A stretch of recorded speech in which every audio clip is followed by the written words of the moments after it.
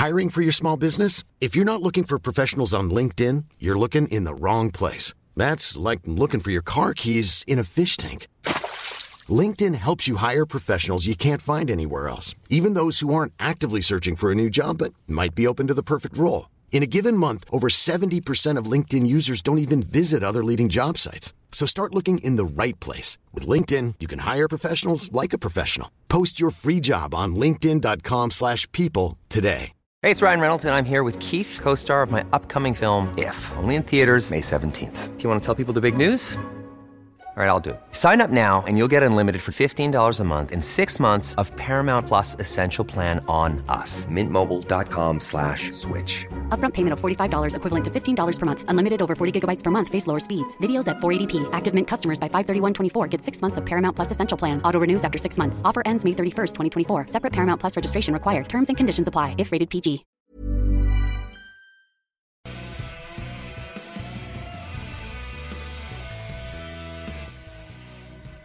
Hi, kids. Happy start of the 23-24 NHL season if you choose to celebrate. I am me. You are you. It's good to have you back. Thank you for joining us. It's always a pleasure to do this. This marks 20 NHL seasons around the Calgary Flames. Let's go with 15 of them covering day in, day out, either radio or television. 5 of them, 4.5, 5 of them working for the parent company in and around the team. And then this half last year and this year doing whatever this is. I don't, all due respect to the Wes Gilbertsons and Saleems and Mackenzies and Austins and, like you say, the Gilbertsons and the Hayneses of the world that are down there the Francises that are down there every day. They're covering it. I'm just like you. I'm making odd, cryptic, conversational messages about their play. And every once in a while, we'll talk to somebody. So this is a bit different for me, but 20, there's 20. Believe it or not, this spring, and I sent this text out or tweet out, whatever, 2 weeks ago. This spring will be 20 years since the origin of the Red Mile, the run, all the way to Game 7. Jerome McGinley, Mika Kiprusoff, all of that, the Eliminator, Steve Monador, Double Doors, Commodore, Rhett Warner, all of that, 20 years. And it just seems like yesterday. Honest to God, it seems like yesterday. Mike Keenan as the head coach of the Calgary Flames, million miles ago. Jim Playfair, head coach of the Calgary Flames, million miles ago. Brent Sutter, head coach with Darryl as the general manager, million miles ago. Jay Feaster and Bob Hartley, millions of miles ago. But for whatever reason, that run in 2004 feels like yesterday. I miss Joe Sports. He's a huge part of that for us and some of the craziness that we got up to. But yeah, so it's 20 years. It's cool. We are an inclusive podcast. Everybody's welcome here. We are allies. Oh, we'll get into that in a bit. Broadcasting live from Treaty 6 territory today as I continue my little fall adventure. But anyway, it's exciting. I don't know if you jumped on and watched any of Connor Bedard's first game in the NHL last night. The hype is a little, I just don't enjoy the hype anymore. Excited for the young man, excited for Chicago. I think it's amazing. I think he'll do well, all of those sort of things. But I don't know about ESPN gets him in the first period. Sportsnet gets him in the second period. Why is nobody holding Sportsnet's feet to the fire about having this just constantly cheaping out and using ESPN's feeds and the American feeds and not creating their own content? Anyway, that's neither here nor there. I will say this. Mark Lazarus with The Athletic had a great quote, and I'm sure everybody else had it too, but I saw it on Mark Lazarus from Connor Bedard, which was, you dream your whole life about playing your first NHL game. and now it's over. It's kind of sad. And I'm like, that is very cool for an 18-year-old. I like that. It's nice. He's got his head screwed on straight. Later on in the program, courtesy of our friends at Ski Cellar Snowboard, we will be joined by arguably, in my mind, one of the best coaches in all of hockey. Carla MacLeod will join us as she is cobbling together a team, a franchise in Ottawa. They have players. Haven't seen a schedule, haven't seen colors, haven't seen a name, but they got a coach. And Carla will join us. We got some other hockey things that we'll debate and talk about with Carla, and some Olympic things, actually, to talk about with Carla. But it is the start of a brand new Calgary Flames season. And it's Winnipeg tonight at home. Winnipeg kind of shocking the world a little bit with the twin contract extensions for Scheifele and Hellebuck. It's good, like really good. Beginning to get nervous about Winnipeg last year, about the marketplace, about everything that was going on there. This is good. And Hellebuck, Vezina Trophy caliber goaltender that, I'm sorry, can drag this team on his back to places. Not unlike a Mika Kiprusoff. Even as bad as it is in front of him, he makes up for a lot. Scheifele, I think he's the kind of hockey player we all want, the kind of hockey player every team needs. And so this is a good signing. So Winnipeg in tonight against the local hockey heroes. This is when everybody gets on their high horse and, points in their articles or yells and screams on the radio shows. And here are my bold predictions. Here's my lock of the year and all that stuff. We have chosen to take a different tact. By the way, feel free to drop a question or a comment in the chat. Jack will go through those and get to some of them later in the show. Looking forward to that. And I'm sure a lot of people do have expectations. And we used to do that on the old show. We call it the Great Expectation Show, that kind of brief couple of hours before puck drops and the ideas are formulated and the rubber hits the road. You sit here and the what ifs are spectacular. What if this happens? What if this happens? If you're a positive person, the glass is half full. If you're a negative person, it's half empty. But I'm not sure this is a great expectation show. But it is an opportunity to talk about some things that when I bump into people and they go, what do you think about the Flames? Or what do you think about this season? So, and it's a little nod, and I love what Jack's done here. I love this graphic.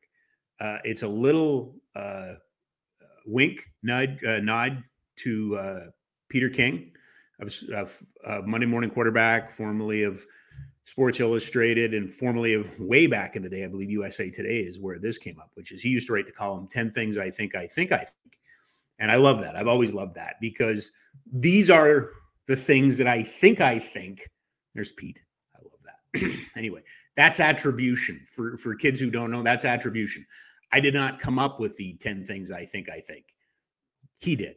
But here are 10 things that I think. And then Jack is going to burst our bubble with a little math later on. Let's go back to that game in Vancouver on Friday, the 3-1 loss, the final preseason game. Interesting that the Canucks bookended the Flames preseason. And the first game was 10-0. And Matt Coronado had a hat trick. And everything was coming up roses. Yeah, it's the preseason but. Yeah, it's the preseason but. Yeah, it's the preseason but. And we said in the preseason, you aren't held accountable. You don't get credit for your wins. You're held accountable to your losses. The last game of the preseason, a 3-1 loss in Vancouver. Sorry, I saw so much of that garbage last year. That's the Flames I saw last year. Goal on the first shot, get close, and then it was 3-1 after 2. It finishes up 3-1 on the road. I gather it's the preseason. I understand it's the preseason. I accept that it's the preseason. But that better be the last time we see that result, effort, malaise, garbage that we saw on Friday, because it looked too much like last year. There have been too many positives. There have been too many things said about moving on. That can't happen. Here's the other thing I think. Hanifin and Anderson need to be the leaders on this blue line. They need to take a step. Hanifin, it's funny. Every time that the great Elliot Friedman speaks, the world listens, as they should. And, wrote that the Flames are engaging Hanifin and Tanev in talks. And, that got the whole rebuild crowd upset. Oh, we're doing the same thing. We're getting old. No, they're having talks. I don't think Hanifin's going to be here next year. But I think for this team to have success this year, he's got to play like it's a contract year. I think he's got to be a hole that you have to fill in the offseason. I think for this team to take that step back into the playoffs, Hanifin needs to take another step. He's a good NHL defenseman, not necessarily a great one, has moments. And then Anderson, I think Anderson's the Mark Giordano of this generation. I think he's going to eventually work his way into Norris Trophy conversations. I think he's eventually going to work his way into the notebooks and the notepads and the chyrons and the graphics of other teams. I don't think he's a hidden gem. I don't think he's a well-kept secret or anything like that. But I really believe in Rasmus Anderson. I really do. And last year he got hit by a car and still was one of the best defensemen. I think that needs to be one of the things that we notice in this season. All right. 10 things I think. Huberdeau has got to earn the contract. Sorry. He just does. He does. Last year wasn't good enough. The 2 years ago was good enough. Showed what he could be. I am not critical of the Calgary Flames and how they presented Jonathan Huberdeau this summer. I am a big Brendan Parker fan. I think Peter Stewart and Mitch Nybo, Carlo Petrini, all of those, Ed, Stumpy, all those guys down that do all the video work, Tori, that do all the stories, that do all of that stuff. They did a remarkable job this summer of rejuvenating his image. He's engaged. He wants to be here. He wants to be a leader. Cool, excellent, fine, fantastic, cool, great. Show it. Has to earn that contract. Does not need to give me 116 points. Needs to give me a point a game. More importantly, that needs to make those around him better. We'll get to that in a second. Okay? 10 things I think for the Calgary Flames this year. Jack, can I get this graphic? I'd like to share this on social later. But anyway, I love this graphic. Yeah, we'll get it to you, Rob. You're the best. Okay, you got to find ways to make nights difficult for the other team. Duh. No. You have to find ways to make nights difficult for other teams. We're 14 minutes into the show and we haven't talked about AJ Greer being claimed on waivers. I get it. Understand it. But Rob, they were going to give the young guys, Cole Schwint will get his opportunity. Don't worry. You have to play with some snot. You have to play with some saliva. You have to play with some ill intent. You have to. Now, I am not saying headhunting. I am not saying going and challenging the entire bench to fight. I am not saying I mentioned 20 years. Like, I've seen a lot and I've done a lot. I was the only designated fight caller in National Hockey League history. There you go. On the radio. Peter Marr would tap me for fights and I'd call him. Designated fight. I don't believe in that stuff anymore. But that still doesn't mean you can't make it tough to play against you in your building, on the road, and particularly when you're losing. But Rob, why are you talking about losing? Because you need to go into the night with some passion, some spittle, some blood, some cursing, some snot. This franchise, in 20 years, but probably in 50 years, when it's not successful, goes quietly into the night. Down 3-1 in Nashville in the second period. Well, there's always tomorrow. No. AJ Greer, Dewar, Kadri, Tanev, Dubé, Mangiapane, Huberdeau. I don't care. But if this team is going to be successful, it needs to make it difficult to be in the building with them. Play with snot. Play with spit. 10 things I think. Coronado will be in the Calder conversation, ? Matt Coronado, right now, today, has as good a release and as good a shot as better than 98%, 99% of his peers in this league. Shot and release. Right winger, shoots right, really like him. Bedard is going to win the Calder. If he doesn't win the Calder, Cooley's going to win the Calder. If Cooley doesn't win the Calder, somebody else is. I am saying Matt Coronado needs to be a thinking man's ballot, on the thinking man's ballot. Matt Coronado deserves to be looked at for the Calder. If he's bumping up against 20 or 30, big numbers, he may be a Wrangler by November. I don't know. I don't think so, but I don't know.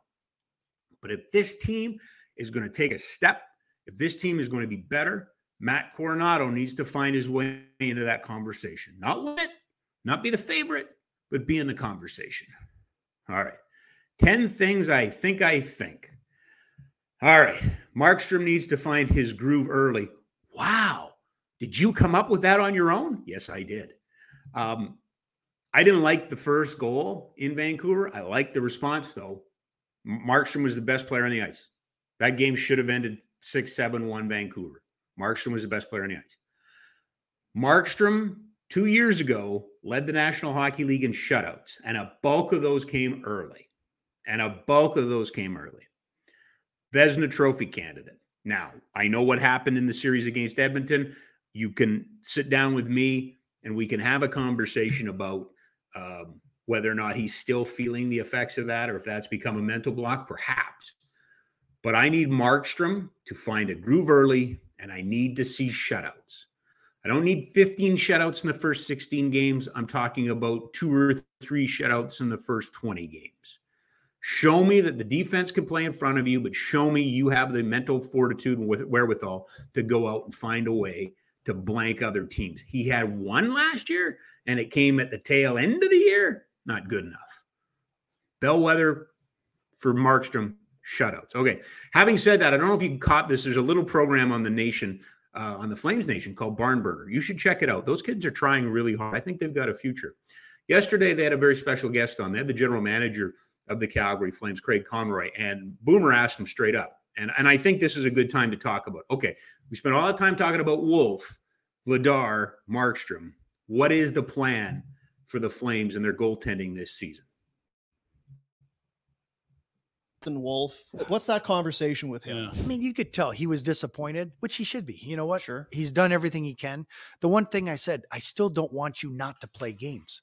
As young as you are, we need you to play as much as you can. And he loves playing games. He's like, you're right. I've only backed up my first year in Everett. And other than that, I've played a ton of games. Yeah. So I would rather play games, but to have 3 goalies, we did it one time and I just didn't, it didn't flow for me and it didn't make sense. And I think just, especially with having the team here in Calgary, he's done a great job and everybody wants to see him, the whole city. I mean, probably when I walk around the city, what are you doing with Wolf? Yeah. I totally get it, but I also need to make sure he continues to play and he's going to be here. I mean, he's put himself in a great spot, but we also feel very comfortable with the other 2 goalies. So, it's a battle and, I have to do what's right, I think, for the team. And right now it's to go in this direction.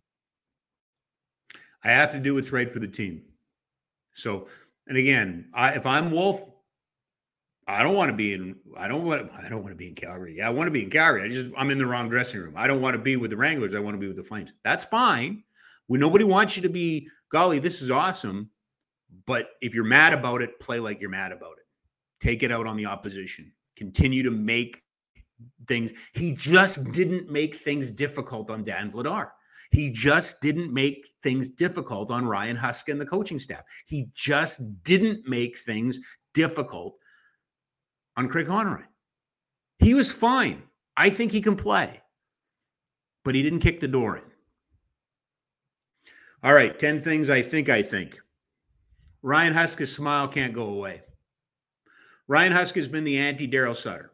Ryan Huska has held these press conferences. He's given you clips. He's answered questions with a smile on his face, with an enthusiasm. You learn something. You enjoy something. You feel like you're talking to a friend.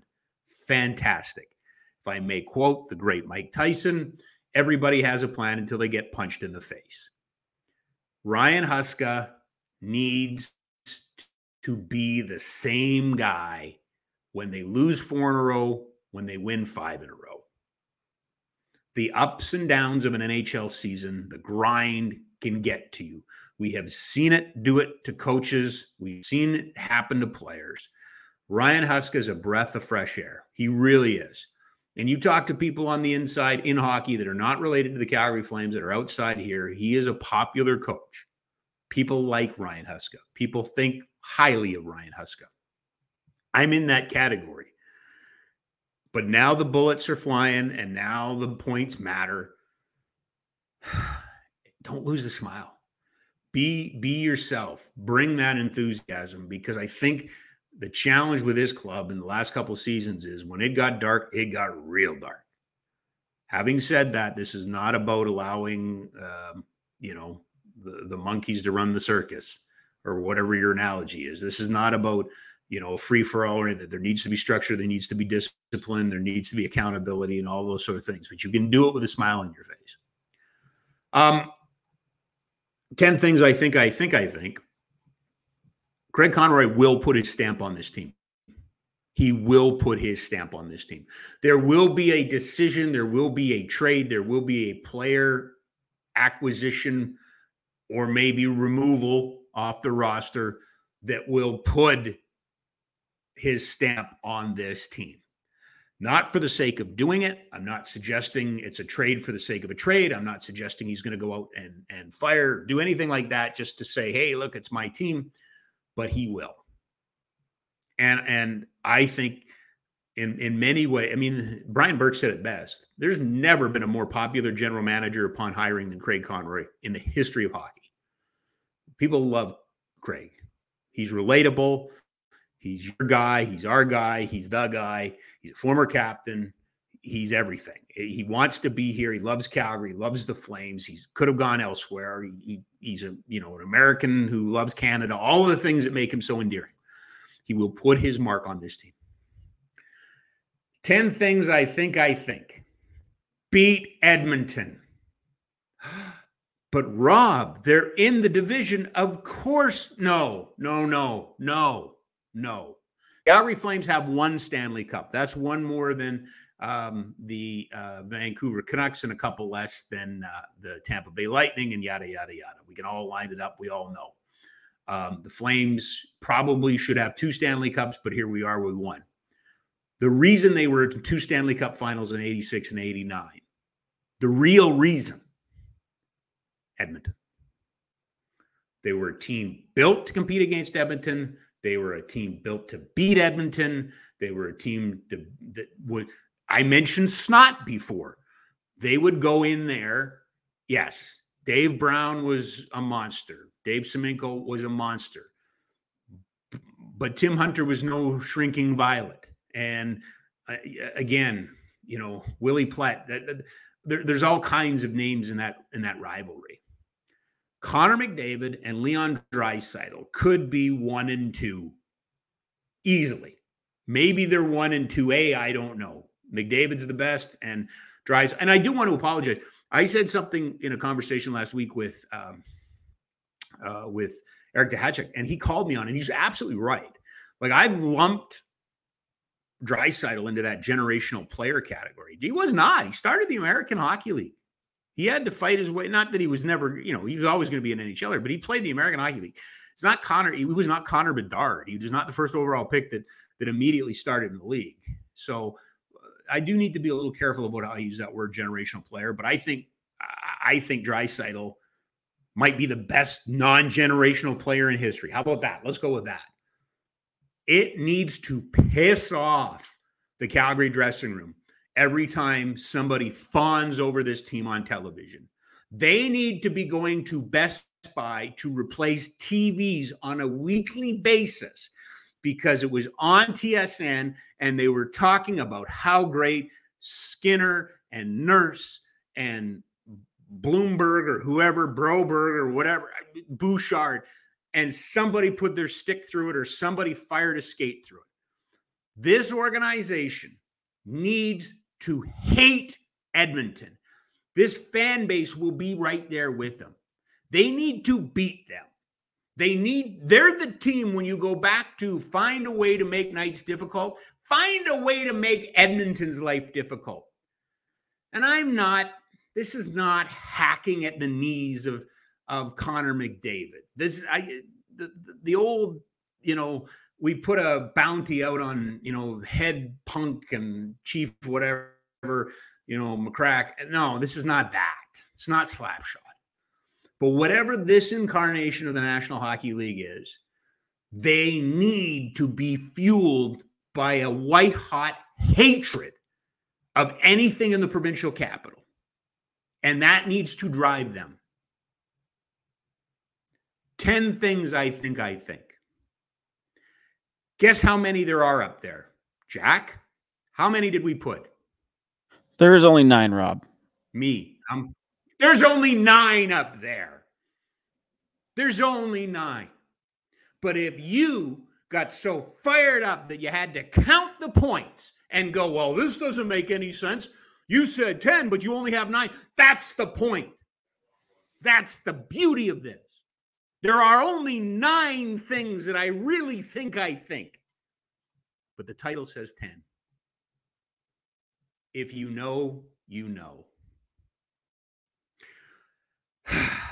Carla MacLeod coming up in a couple of minutes. Let's drop hockey for a second. Just a second. I do want to go back before Carla comes on. What an abject disaster, tire fire, embarrassment the end of the Blue Jays season was, the 2-game sweep to Minnesota. But if you thought that was bad, Ross Atkins said, hold my beer. Let me do a press conference on a long weekend on a Saturday, and I'm going to frickin' throw the manager under the bus. What a gutless cowardice, complete lack of leadership. 2 things that come out of this. One, I mentioned 20 years ago, I mentioned Joe Sports, and I mentioned, the run that the Flames were on. While at the same time, the Stampeders were owned by Michael Federick and run by Fred Fitteri. And Joe got into a little trouble because one day he did a rant and he said, burn your tickets. And he was just being facetious and he was having some fun with it, but people took it the wrong way. And that became a kind of a calling card running gag. Let's go with that on 960 for better part of a year. If I'm a Jays season ticket holder, burn my frickin' tickets. Send the ashes in an envelope to that man right there. The reason I am showing you this story, the reason that I am showing you Shai Davidi's work is I want to point something out. And this is going to get me into a little hot water, and that's fine. And this is going to get a certain segment of the population a little upset, and that's cool because we should be uncomfortable at the best of times. Shai Davidi and that guy are paid by the same group. They work for the same corporation. They likely go to the same Christmas party. Probably not, but could. I get really angry when people read something or listen to something or hear something and it doesn't jive with what they have to say or think. And they go, oh, you're just carrying water for the, you're just, well, we know who pays like you've got an agenda. No, they don't. I got no agenda. Shai Davidi, if you go and read this article, this was as brilliant a takedown of a clown, and that I have no other words for Ross Atkins than clown. Sorry, I know I try to avoid that. I try nuance and context. Clown. I'm going to use the word clown. And they both work for the same group. And they both, so don't come crawling and crying and going, oh, it's the media, the media, the media. I hate that BS. You know what the problem in the world right now is? The problem in the world right now might simply be that we don't have good media literacy. If somebody writes something you don't like, that doesn't mean they have an agenda. And I thought it was brilliant. I thought it was absolutely brilliant. Both work for Rogers. And I don't have a lot of great things to say about Rogers. But there's some, and we'll get into it in a little while, but there's some things sometimes where they said, oh, you shouldn't say that or you shouldn't do that. But I did what I wanted. Shai Davidi wrote what he had to write. Interesting when Mark Shapiro speaks. By the way, that's tomorrow. Jays have been out for 10 days, but the president will show up. What just an absolute gong show, clown show. And so if I'm talking about Sportsnet for a second, or Rogers, you want leadership? Read Elliot Friedman's 32 Thoughts. There's a piece in there, I think it's number 1, where Mark Scheifele talks about Andrew Ladd, former hitman who just retired. You want to talk about leadership? There's an example of leadership. I'll free plug for Friedman. Go read the piece. But what Ross Atkins did on Saturday is unacceptable. It's cowardice. It's gutless. A leader leads. It may have been Schneider's. It may have been the manager's decision. It may have been his decision. But you throw yourself on the grenade. That's what a leader does. And I want transparency. You can explain to me, but you don't go, I found out when you did. No, you didn't. And everybody knows you didn't. And everybody knows you didn't.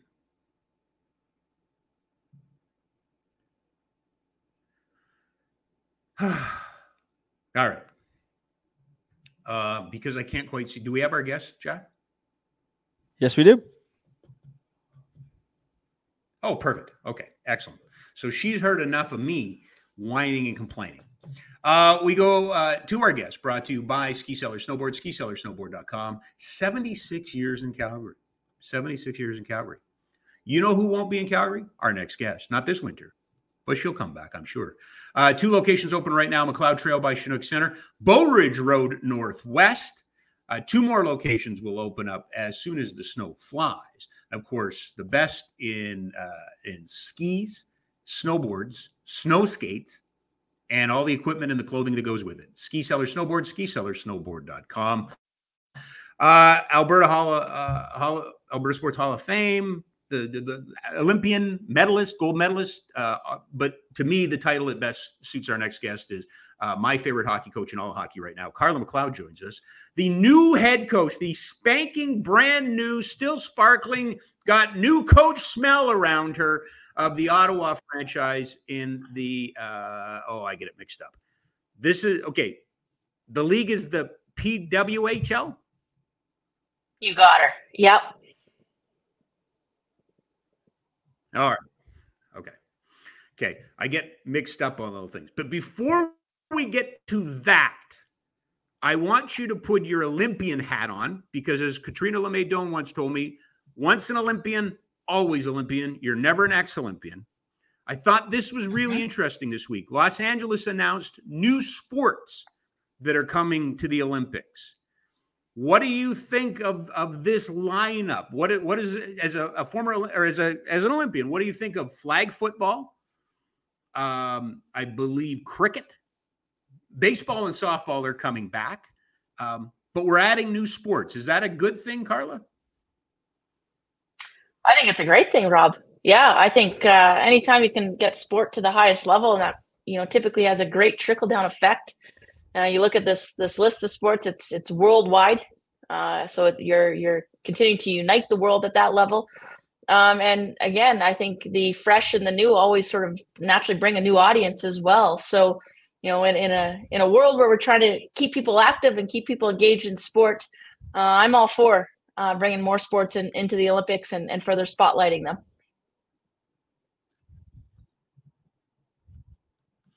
What do you think of some of the adaptations we made? Rugby sevens is the best example I can come up with, right? That, we took rugby and then rugby sevens grabbed everybody's attention. 3-on-3 basketball, I believe, is an option as well. As a hockey person, do you think there's a potential for 3-on-3 hockey at the Olympics at some level? Yeah, I think, given sort of what the history is there, to your point, and I think curling's another example where they've been able to sort of carve out another niche within it, that I wouldn't be surprised if hockey went that route. The purists wouldn't love it, but I think as long as the original's still intact and serving its purpose, why not be creative? It's a different game, 3-on-3. It might highlight different athletes and different styles. So, again, for me, in my experience at the Olympic Games, and I know how impactful it was on me as an athlete and still to this day as a coach and as a person, boy, if more people get that opportunity to chase that dream and that goal, I don't see a lot of negative with it, as long as they're willing to press more medals and sell more tickets, which I'm sure they're in line with. Good things can happen with growing all the sports. Well, I'm excited. Obviously, lacrosse and squash were the other two that I forgot. Lacrosse, I'm very curious to see, but it's the flag football. I got to be honest with you. The flag football really intrigues me because of many reasons, but growing that sport and making that sport more attractive, to allow women to play it, but also to give kids an alternative in a safer environment. There's a lot of reasons to look in that and hope that's successful.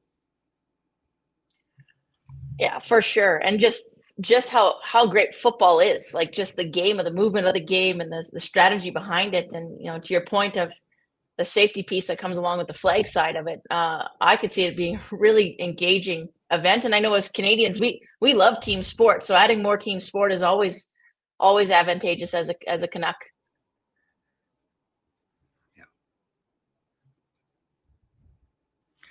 Yeah.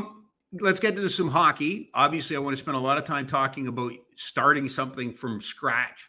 But I am curious, if you were talking to Ryan Huska tonight ahead of his first game behind the bench for points for the Calgary Flames, what advice would you give him? Sure, every coach comes in after somebody. Every coach is always, except for you in one case, and we'll get to that, but most coaches are coming in replacing. But what advice do you have for a coach that's starting that journey and putting their own stamp on something? Well, I'm not sure I'd frame it as advice. I think he's well versed and well prepared for this opportunity, and that's why he's been allotted it. I can, to my own experience, I think the biggest challenge is being comfortable being who you are and not trying to impersonate anyone that's been before you or anyone that might be impacting you or around you, and having the confidence in yourself that, a season isn't won or lost in a game, and just getting comfortable behind the bench and making sure your team's feeling as confident as they can feel. So, I think the biggest thing is not putting more emphasis on this game than there needs to be. It really is just another game. And for everyone at the professional level, NHL and otherwise, they're so veteran in that experience that I don't foresee that being a concern. And I think, at the end of the day, he's shaping that group to be the best version that they can be. And I'm excited to see, how he rolls into this and fits into this new role for himself, and thrilled and excited that he's got this opportunity. One last one on the National Hockey League. Is there one storyline, anything that you're watching in particular this year? I mean, obviously Connor Bedard had a debut last night, and there's a lot of hype around that. Connor McDavid and the Oilers, there's a lot of hype there. For me, it seems like, where are we going now? Like, what's the next? We got a lot of young players. We got a lot of talent. Where's this game evolving to? Is there any one particular NHL story you're paying attention to? Well, I wish I had time, Rob, to pay attention. I'm pretty entrenched right now with making sure the Calgary Dinos are in a good spot. That Czech has their national team set up, and we're ready to go in November. And of course, the training camp with Ottawa that's coming down the pipe pretty quickly here. But I think when the start of the NHL season, what I always look to see is those teams that went far into the playoffs. Like, how do they continue pushing their team game? Because I think that's why they get there. So. The one-off stories at this point of the season tend to be about individuals. And I think that makes sense for a lot of reasons. But I'm always naturally pulled into sort of the team side of the game. So, with Vegas raising the banner and trying to go after another Stanley Cup, how can they dig in and keep getting more out of one another and evolving the team side of it? So that's where my eye will naturally go with the NHL. But, to the opening of my answer there, I've got a few other things on my plate right now that have kept me from really digging into the start of the NHL season. Yeah, no kidding. Let's dive into that. I'm gathering by your background that you're either moving out or moving into a new office. Are you settling in Ottawa yet? I'm still in Calgary. I'm at the University of Calgary right now. And we're a minimalist approach when it comes to decorating in our office. We like to keep it clean and tidy, Josh and I. So this is actually my everyday working office, but we try to keep it clean and make it a nice area so we can think and work, not worry about the clutter. So we're in a pretty good spot that way. Let's talk about the Dinos, because you're not officially stepping away. It's more of a sabbatical, right? Is that how we would word your relationship with the team? Well, I can tell you from the onset of all this that came down pretty quickly at the start of September. Ben Matchett, who's our athletic director here at U Calgary, has been just nothing short of supportive and understanding of what this opportunity means to me personally, and obviously. For me to be a part of this next step in the women's game is really a dream that I didn't know I had until early September when it was presented. So yeah, the university has been so supportive and making sure that I'm in the right spot and in a great spot. And obviously then, elevating Josh Gosling from our associate head coach to interim head coach has been a nice maneuver as well. And I'm really excited for him to take over this program and to continue to be a key driver in it. And Kelty Apperson, who's been a volunteer coach with us for 2 years, is going to step into a more full-time assistant coaching role. So really fortunate that the community here has rallied around, this decision that I've made, because I knew I was negatively impacting some people and my choices was going to impact others. But to know we've got a great team around us has really given me peace of mind as I venture off to Ottawa here shortly. My understanding too is that you have a pretty impressive recruited class coming in too, don't you? Well, again, I'll give a lot of credit to Josh. He's the eye that picks out talent. I tell you, it's probably one of my weaker parts of the game. I really like the team side of the game and that. So Josh has certainly helped us draw in some really great young players here, some first years this year that are having impact early in our season. And of course, that'll continue as the root system grows for him being here and building that out. So yeah, the future is really bright for the Dinos, and they've got a number one fan built in me, and I can't wait to continue to watch them and support them as they chase the goals and dreams that we've talked about. You've mentioned it a couple of times that the opportunity in Ottawa came in September. So how did you find out who reaches out? How does one become a coach of an inaugural team? Yeah, you have to be fortunate. So I was definitely fortunate. The general manager, Mike Hirschfeld, he reached out to me in early September, just expressed some interest in maybe connecting with me and seeing where my head was at, and if I'd be interested in joining Ottawa in the PWHL. And you know me well enough, Rob. Calgary's home, and I'm here for a reason. My family's here. I've got a great job at the university. I'm also working with Czech, so things are in a pretty good spot in my world. So I can actually confirm that off the top. I was like, I'm not sure I want to do this, but obviously through some conversation with Mike and others in my world, it kind of became clear that this was a pretty unique opportunity and one that I'm really privileged to be a part of. And again, to have the support of Ben here at the university and Josh and even my team, when I told the team here that I was going to pursue this opportunity, obviously a little bit of shock because they didn't know that was going to be the case, but in the same breath, pretty excited for me as a person, as a coach. So yeah, after some conversation with Mike, it became pretty clear that this was going to be a really unique opportunity, and one that I'd kind of be a fool not to jump at. So made that decision, and truly have been excited since that moment. What's the first thing you do then when you get together with your general manager? You have no players. You really don't have a name. You don't have colors. I mean, there's a lot of things, but what's job number one? Yeah, for us at that point, we had Mike had gone ahead and signed the 3 players: Emily Clark, Brand Jenner, and Emmerich Smashmeyer. So we knew we had those three players locked in, which is a really great starting point.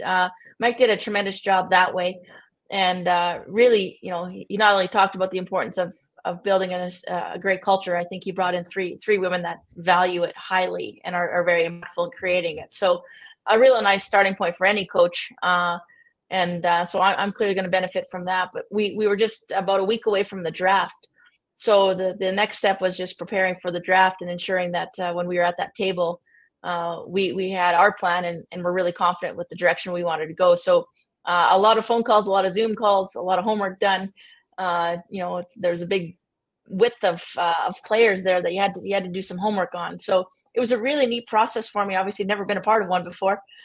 So just sort of navigating that and learning different details about how drafts work, and snake drafts in particular. So we got there to Toronto. We were able to name another 15 people to our team, another 15 women. So pretty exciting, pretty quick first couple of weeks, but truly enjoyable and really rewarding.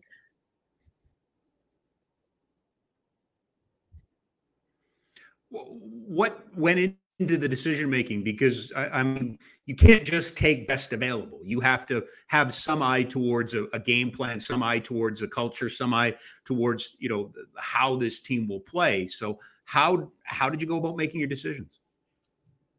Yeah, it was a collective group. Mike had assembled a really great team for our Ottawa table, and those of us doing the homework. And there's an angle from an analytics perspective. So we were making sure we understood that side of different players' games.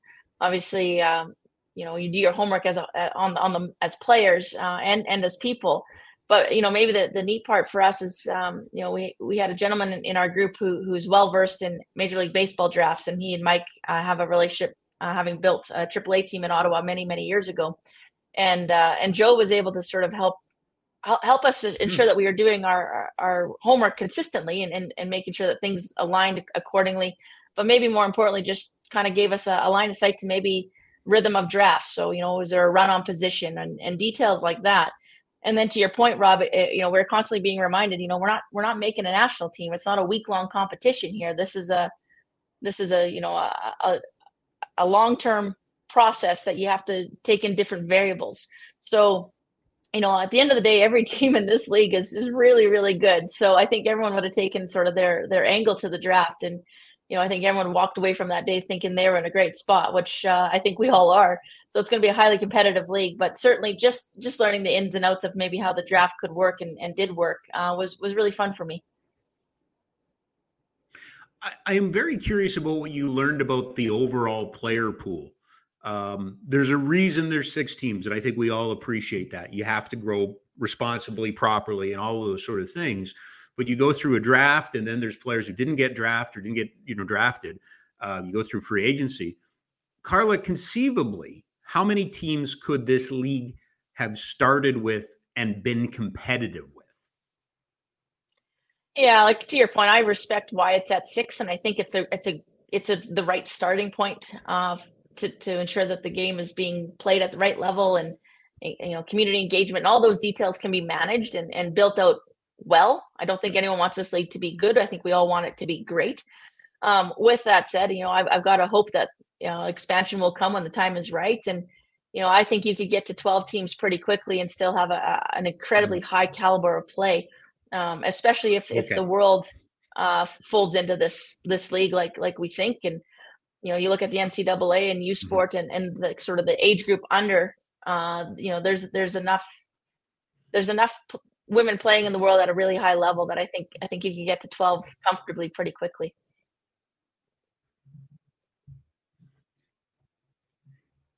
What's the I don't, recruitment's the wrong word, but the conversations, the initial conversations. I mean, it's exciting and all, but there was a league and then there wasn't a league and there was, a little bit of turmoil. What's the overall, I guess, conversation like with the players right now? I mean, a lot of people had their lives kind of turned upside down or thought they were doing this and now they're doing that. Has it been somewhat chaotic to talk to players? Yeah, I think everyone sort of maybe entered into this league from a different storyline. I think those that were playing in the PHF who thought they had signed with teams and were going to have a regular season and knew where they were going to play, to have that pulled away from them at a late moment created some uncertainty for sure. But, I think, we can all rest assured that through the hardship always comes some better days. And this is a league that feels like none other that I've ever seen. And, we needed all those previous leagues and iterations and, all those great people that tried so hard to get the sport off the ground. We needed those moments to get to this one. And, but this one feels different. And it's, there's a validity to it and a business structure to it that maybe, I haven't seen before. So I think through the ups and downs, we're back to the up and a lot of excitement around this league for sure.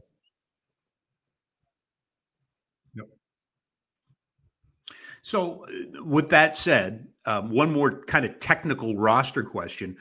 With no feeder system, with no minor league system, what do you do to counter injuries and how big a taxi squad will you have access to?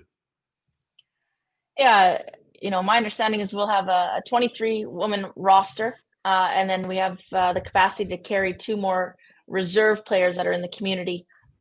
So should we get into sort of injury trouble, there's a bit of a depth chart there that will help us work through it. It's not going to be, we're not playing an 82 game season. We're going to play, in the 24 to 28 range, game count. So that makes it a little bit more manageable as well. But yeah, to your point, I think that's the long-term vision too, is can you get to a point where you do get a farm system and you can continue, allowing more and more women to play at the pro level when they're out of college. Because, up until this point, it was very, very difficult as a female hockey player to play beyond college if you weren't involved in your national team. So,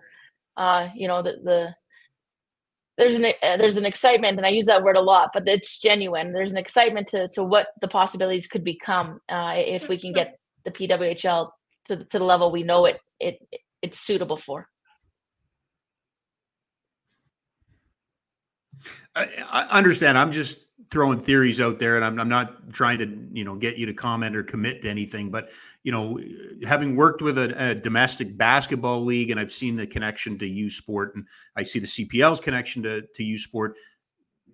Do you think that somewhere down the line, your two worlds could kind of combine? Yeah, I hope so. Like that's always the goal. And I think from a lot of different ways, like one would be, U Sport players getting drafted and playing in this league. And we've already shown there's a handful that have done that in the first ever draft. So there's that path for sure. But I also see it as, I'm in a Canadian market with 2 universities that have great women's hockey programs and athletic departments. And, how do you forge that rapport and that relationship to ensure that there's a connection, I'm preaching to the choir here with you, Rob, and recognizing the value of community in all of these endeavors. And certainly that won't be lost on us in Ottawa. And I think that's one of the most exciting pieces about going to Ottawa is I know there's a rich community there. Whether you look at it from the history of women's hockey, they hosted the first ever world championship in 1990, to just being in a great sport market. And that I think has an energy around supporting our team and building something great together. That's what I get excited about.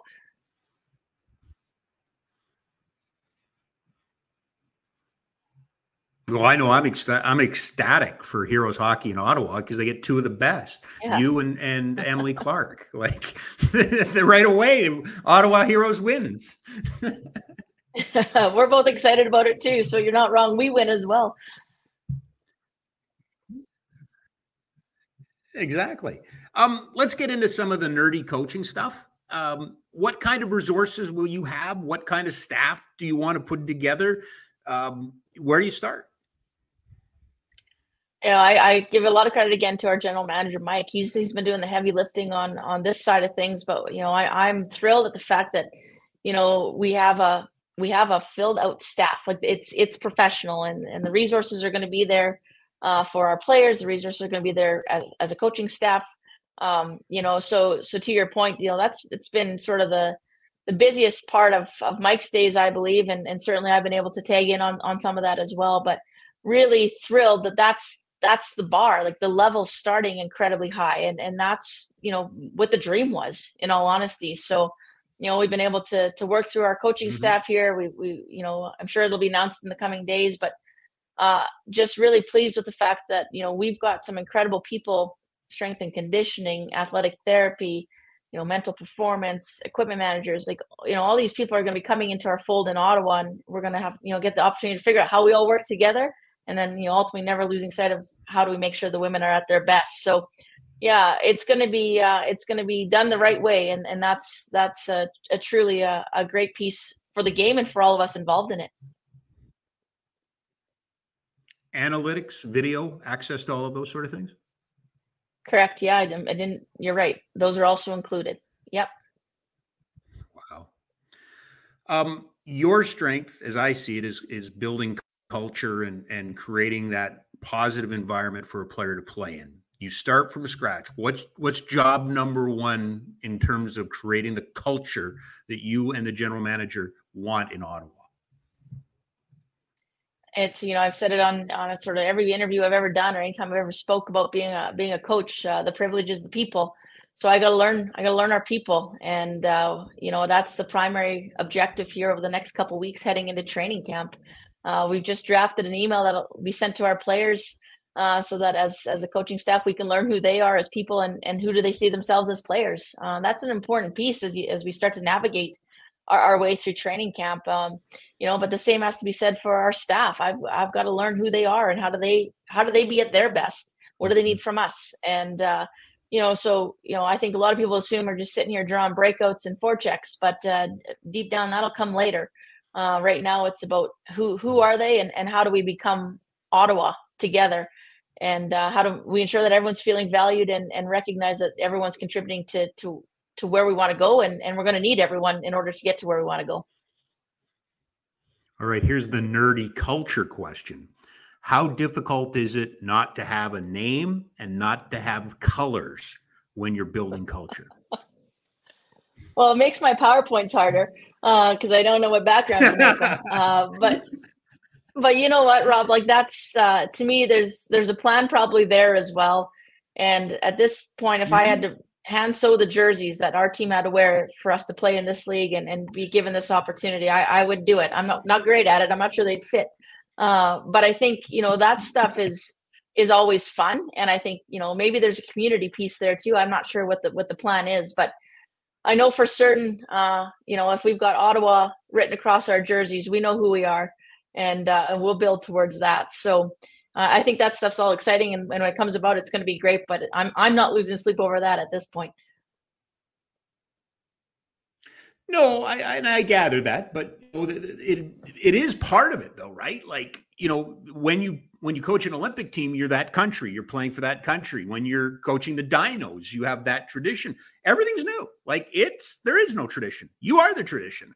And to me, I'd be going snaky not knowing what my nickname or my mascot is by now. Well, I'll let you know once we know, though. I'll let you know so you can sleep at night then. Okay, that's good. Okay. Now a serious question. How does one flip the switch to professional? There have been incarnations. You've talked about that. There's no higher level than the Olympics and representing your country. I get that. But in North America, it's different when you're a professional athlete. What has to happen to turn that switch? Yeah, and I think to that question, it's a great question, Rob, and I think it's something that's been bouncing around in my brain for since I got the job, because I'm going to be learning too. I haven't been given this opportunity before to coach professionally, so at the professional level, and so it's not lost on me that it's new, and I've already made some phone calls to people that I know that have been in the NHL and asked sort of, what are the nuances? Some have been involved with the national team before and now they're with the NHL. So I've been picking their brain to make sure that, I'm on the right track. And, there's little pieces, little nuggets of information that, make me think a little bit differently. I can talk to you about strength and conditioning. I just connected with Ryan Van Asten this morning, who was with the Flames for a long time, and he was our strength coach in 2010. So, what does it look like at that level? Do they train as a team? Do they train as individuals? What's the volume? So I'm trying to do my homework too, because it's not lost on me that I don't know all the answers. So certainly I think the biggest piece is ensuring, one, that when the women arrive to camp, they have a feel. There's a feel there that is different than anywhere else they've ever played. And Mike and I and our staff are doing a lot of work there to make sure that's the case. And then, we're going to learn together. And there's going to be things we're going to try as a staff that maybe doesn't connect with the players. There's going to be things players want that maybe as a staff we think, no, that's not the right lane. And we just have to work together. And that's, back to your point about culture. You have to have those lines of communication and that trust factor between the two, that we can figure this out collectively. Do you and the other coaches, other management teams, the league get together very often? Are you having conversations about officiating, rule play, gameplay, anything like that? Has there been much communication at a league level amongst coaches? Not for the coaches yet. I think they're working through sort of the general manager stuff here, and I think they're connecting regularly. And then obviously I hear it from Mike then on variables that I need to be aware of. But I suspect that'll be coming down the way as we get closer and closer to playing.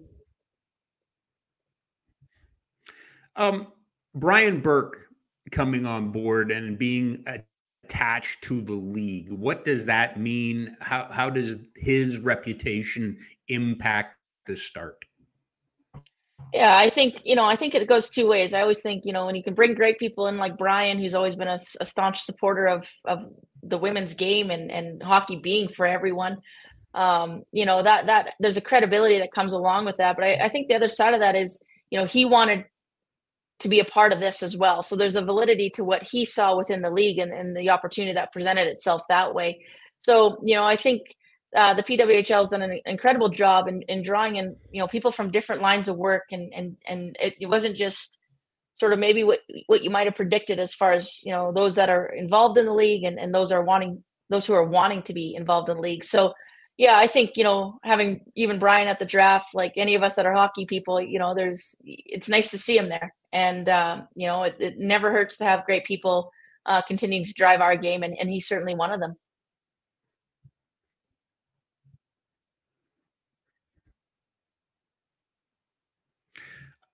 This is all fresh, obviously, and all new. I'm curious, though, about what your national team commitment looks like and how you mentioned how the UFC players took it, but I'm assuming we're going to see internationals in the league. I'm assuming that this has been met with positive news by management in Czechia. But what was the reaction when they found out?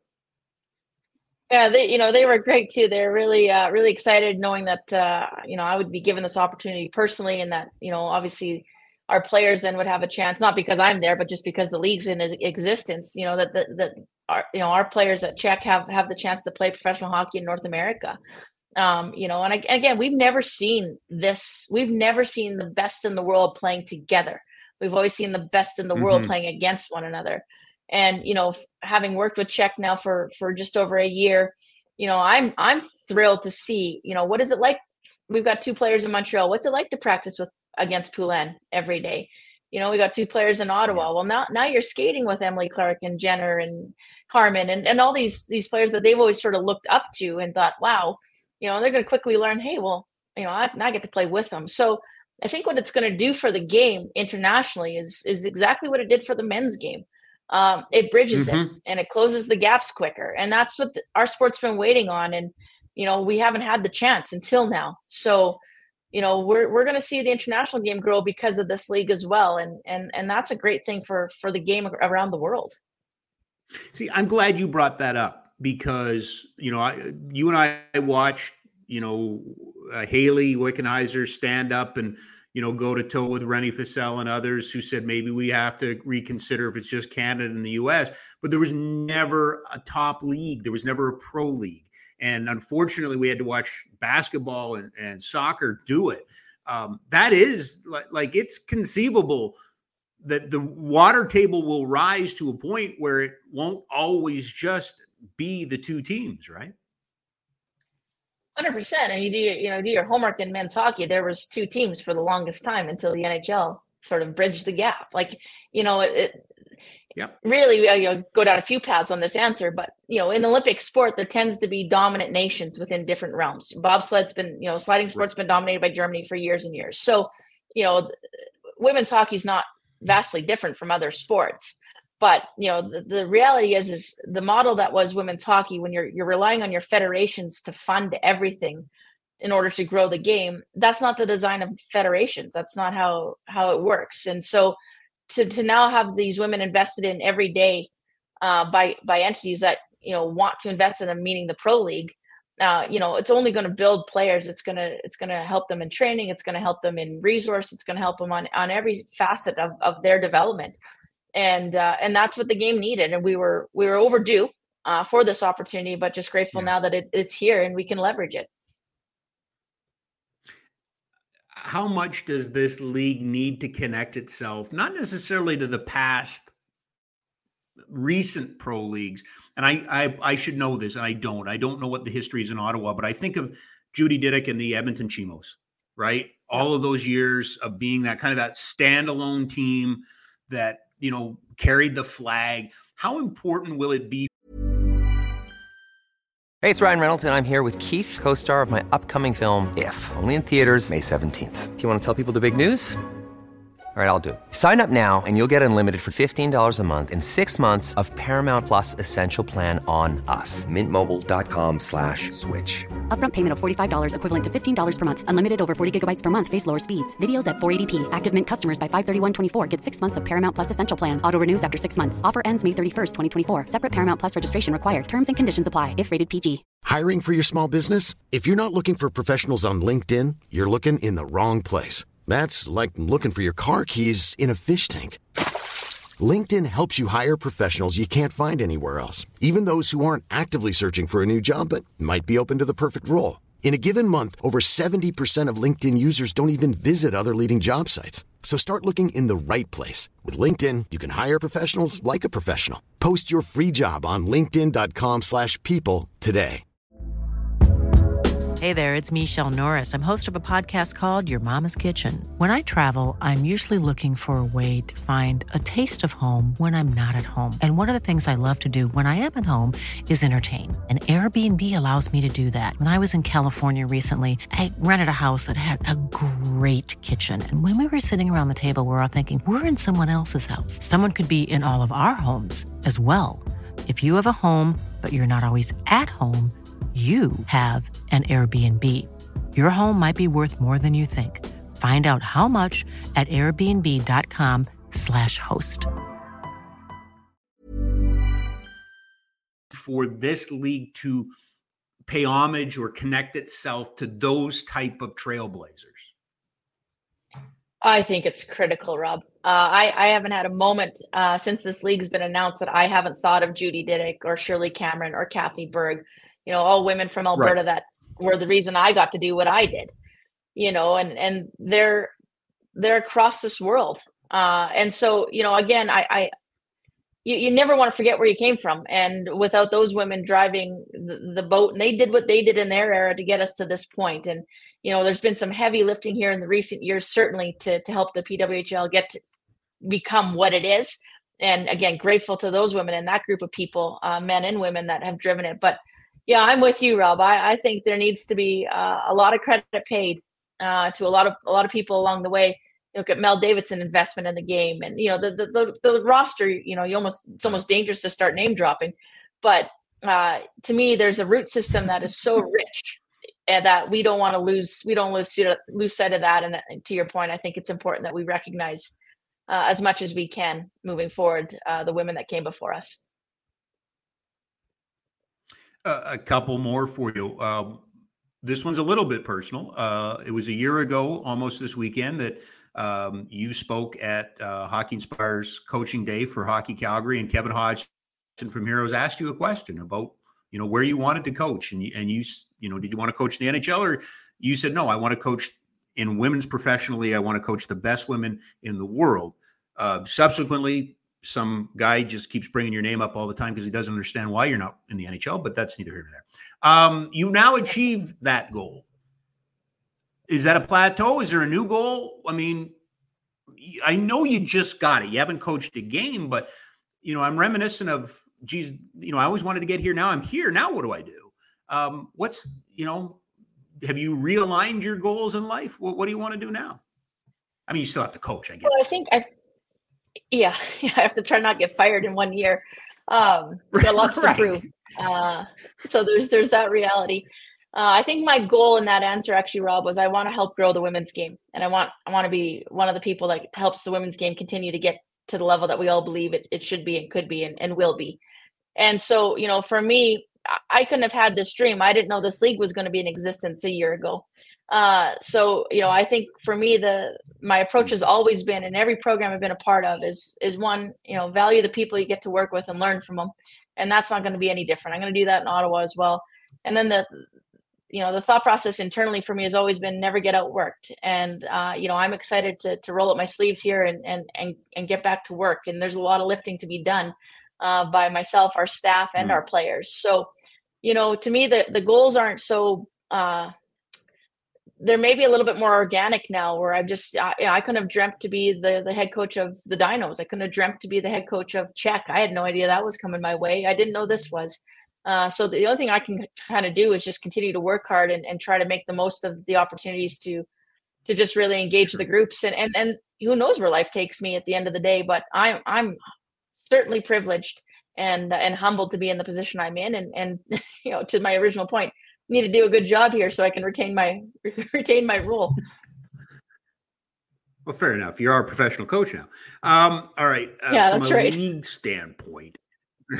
From a league standpoint, what needs to happen in year one? Because there have been other leagues, but they've never had, Canadian Tire step up and say, we believe in equity and we're going to support. We've never had these things in place.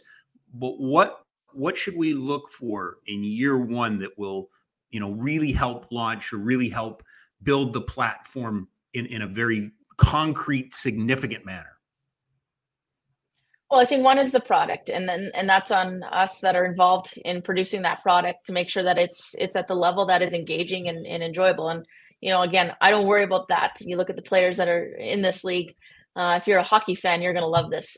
And, I think beyond that, it's making sure that the communities feel involved and a part of it. And I think anytime you feel like you're a part of something, you're far faster to support it. And, this day and age, life is expensive. So there's got to be value to where you're going to put your money and why you're going to put your money there. And I think that's the job of our franchises, to make sure that there's a value tethered to the experience. And that's a complex sort of entity, but I think there's a lot of potential there. And we need people to support it. So, that's my other hope, is that those people that love, every 4 years when the Olympics are going on, or love going to NHL games, they'll give it a chance to say, hey, well, let's go to this and see what it's about. Cause I'm a firm believer when people see it live and they're part of the experience, it's not a tough setback. This is going to be a bit of a weird one, so bear with me. Working with the Calgary Surge this year in the CBL. Oh, it's a nice Canadian league for Canadian players, but it was the target score. Everybody fell in love with the target score. So it wasn't Canadian anymore. It wasn't a nice league anymore. It was, this is cool. How quickly do you think we can get to a point with your league where we're actually talking about, I loved it when everybody was mad at the American women's soccer players because they ran up to score and they were fist pumping because it was controversy. We weren't talking about, they deserve a chance. We're talking about the sport, like the good, the bad, everything that comes with it. How quickly do you think we can get to a point where, I'm calling you up and going, geez, you got a real rivalry with Toronto, and I can't believe they did that to you. How bitter that, that's the place I want to get to, Carla. Well, and we can get there, Rob, because just call me up and I'll happily talk about it with you. And we need people like you that wholeheartedly invest in it. The voice needs to be heard and the narrative needs to be shared. And, there's platforms out there that have that capacity and they're far reaching. And again, if I can sit here and listen to NHL and men talk about men's hockey, I don't know why, the world can't sit there who love the game and just enjoy hockey being talked about, men's or women's. And that's where we're getting to. And, the stories need to continue to be told. There needs to be platforms at which it's highlighted. But I can't wait for the day that, people are trying to figure out, our 6 defenders on Ottawa and why are they playing with each other and why isn't so and so. The minute we do that, that means we're just respecting the game. And, we haven't been given that chance to share that narrative because we've never had this opportunity before. But I hope media outlets run with it. And I hope it's something that, becomes just a very standard norm, no different than what the NHL has become. I'm going to hold you to that. Like, I can't wait for that one call where I go, Carla, why are you playing with 2D on the power play? Everybody knows you play with 4 forwards, right? Like, call me. I'm game. Listen, really excited about this. I know obviously it's under lock and key. You kind of mentioned we should think around a little under 30. Do you know when you're going to start? When camps are? Do you have at least an understanding of the timelines? Yeah, we know camp's going to start middle of November. So November 15th will be the start of camp. Okay. And then that, essentially 3 weeks-ish long. There's different phases to it for sure. And then the league will start early January. So I'm not sure if it'll be as quick as January 1st, but it's going to be right in and around there. And, it's going to be a real exciting time. So, yeah, the timelines are starting to come about and certainly we're planning around them. And, just look forward to getting all the women in Ottawa and getting our staff together and starting to figure out, who is this Ottawa team and what are we going to be about. So certainly lots of things coming our way pretty quickly here, but I couldn't have asked for anything better. It's going to be quite a ride. And I don't know why I thought of it just now, but is there a potential somewhere down the line of bringing in national teams to play the pro teams? Like, would you want to bring your team in and play an exhibition? You remember the New Year's Day, New Year's Eve in Montreal, right? Arguably one of the greatest games ever played was a non-NHL team and an NHL team. Could we see something like that?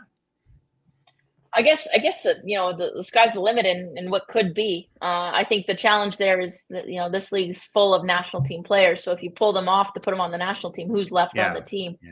So you might run short of players that way. But, I think there's going to be a lot of unique opportunities, certainly within the game and within this league and the international game. So, yeah, I'm just excited to see where the next step lies. Because, again, like I said many times, like we weren't 100% confident this step was going to come about. So the fact that we're here is a thrill. And then, where it's going to lead to is actually, I can't wait to see it just as a fan. Well, I'm excited. I'm excited to find out what your name is. I mean, I hope it's not too late to vote. Like, I think Ottawa Fighting Squirrels would be perfect. I think that would be amazing. Doesn't matter. I'll get send that to my email. Yeah. I will indeed. Hey, listen, so happy for you. So excited. I know it's all going to work out. Really, I think it's all like I could spend all day just the starting of something and building it from the ground up is so exciting to me. So I hope you enjoy that. And I we'll check in on you all winter. Don't worry about that, but continued success and congratulations, Carla. This is awesome. Thanks, Rob. I always appreciate your time and the conversation. So thanks for having me on again. And I do look forward to the next time. So be sure to reach out. I will. Thanks, Carla. See ya. Thank you. Carla MacLeod, the head coach of the currently unnamed Ottawa franchise in the PWHL. Our guest brought to you by Ski Cellar Snowboard, skicellarsnowboard.com, 76 years here in Calgary. 4 locations, 2 open right now, 2, 4 normally in the winter. And what I gather is that Lake Louise is opening early November. So things, and I'm assuming Sunshine and Kicking Horse and everything else subsequently would follow in behind or around or before. So it's not that far off. Ski Cellar Snowboard, skicellarsnowboard.com. Check them out. I never get nothing done. you kidding me? Starting something from scratch? Whew, never get nothing done. But so excited for Carla. She doesn't get caught up in the minutia, the naming and the colors and things like that. That would drive me absolutely nuts. Let's do this. Jack, I'll kick it over to you. Any questions or comments we want to get to? The Flames opening up the 23-24 regular season tonight. Obviously, the NHL's underway, full slate of games, and then Calgary out on the road pretty quick too. So, before we know it, we'll already be into the minutia of early season hockey. Anything we want to bring up? Yeah, a couple questions here, Rob, regarding the game tonight, actually. Okay. First one, what does Dylan Dubé bring to the Flames' first line? The trust of the coach, who's had him for a while. Speed, tenacity. He's obviously somebody that I think Lindholm and Huberdeau would have been consulted on and said, take a look around. What if we try Dubé? I felt like, he's the best conditioned athlete on this team, has tested has won the fitness testing 4 years in a row, I think it is. He can score. He lacks, like a lot of Flames did, some consistency last year. But there is, if I was going to pick one guy that could pop, I know I said Matt Coronado for the call or whatever. I think Matt Coronado, Mangiapane, they can score. But if somebody in game one could change the fan base's opinion by game 82 and, I didn't think he could be that, or I didn't realize he could evolve into that, I think it's Dylan Dubé. But I think part of it does the relationship with the coach, and then part of it is back to pairs. I always grew up under the 3-line system. You got a left winger, right winger, and a center. I think the Sedins kind of popularized the pairs. Tanguay and Iginla were a pair. Sure, Lanko was there at times. Camilleri and Iginla were a pair. The pairs tend to be where you start now and then you add. So I would not be surprised if Huberdeau and Lindholm have had something to say about that. If you watch the barn burner yesterday, I don't think it's the barn burner. I think it's barn burner with Craig Conroy. He talked about Matt Coronado, right shot. Why isn't he playing the right wing on the first line? I think he's going to get there at some point. Unless Dubé blossoms, as I suggested, maybe he could. I think Coronado will get there. Where I think you get into trouble if it becomes a game-by-game process of who's playing the right side. Then you're in trouble. But I think Dubé, he's not a kid anymore. That's English, not good either. He's not a kid anymore. Like he's, again, another guy that seems like, he's just drafted, just came out of the, no, he's been a pro for a while now. And, at some point, who and what are you? Michael Backlund did not blossom until 25, 26, 27. So maybe there might be a part of that in there too. What else you got for me, Jack? Rob, I know you're not a gambling guy, but the Flames are plus 800 to win the division. Is that a good bet? Mm-hmm. No. I don't think this team's going to win the division. If they did, I guess it is a good bet. How are you asking it? Are you asking from the standpoint of, I've got extra money, should I take a flyer on this? Sure. If you're asking me logically, do I believe they are going to be Pacific Division champions? No, I do not. I think it's really competitive. I think Edmonton's going to be a regular season monster unless they go the other way, which is that we're just going to wait till the playoffs. That's the only thing that matters. I think they could be Boston-like, or remember a decade ago, San Jose was just, they were always good in the regular season, couldn't get anything done in the playoffs. I guess that's where I'm looking at, but no, I don't. No, I'm not spending your money on this, if that's what you're asking. Do the Seattle Kraken take a step back this year?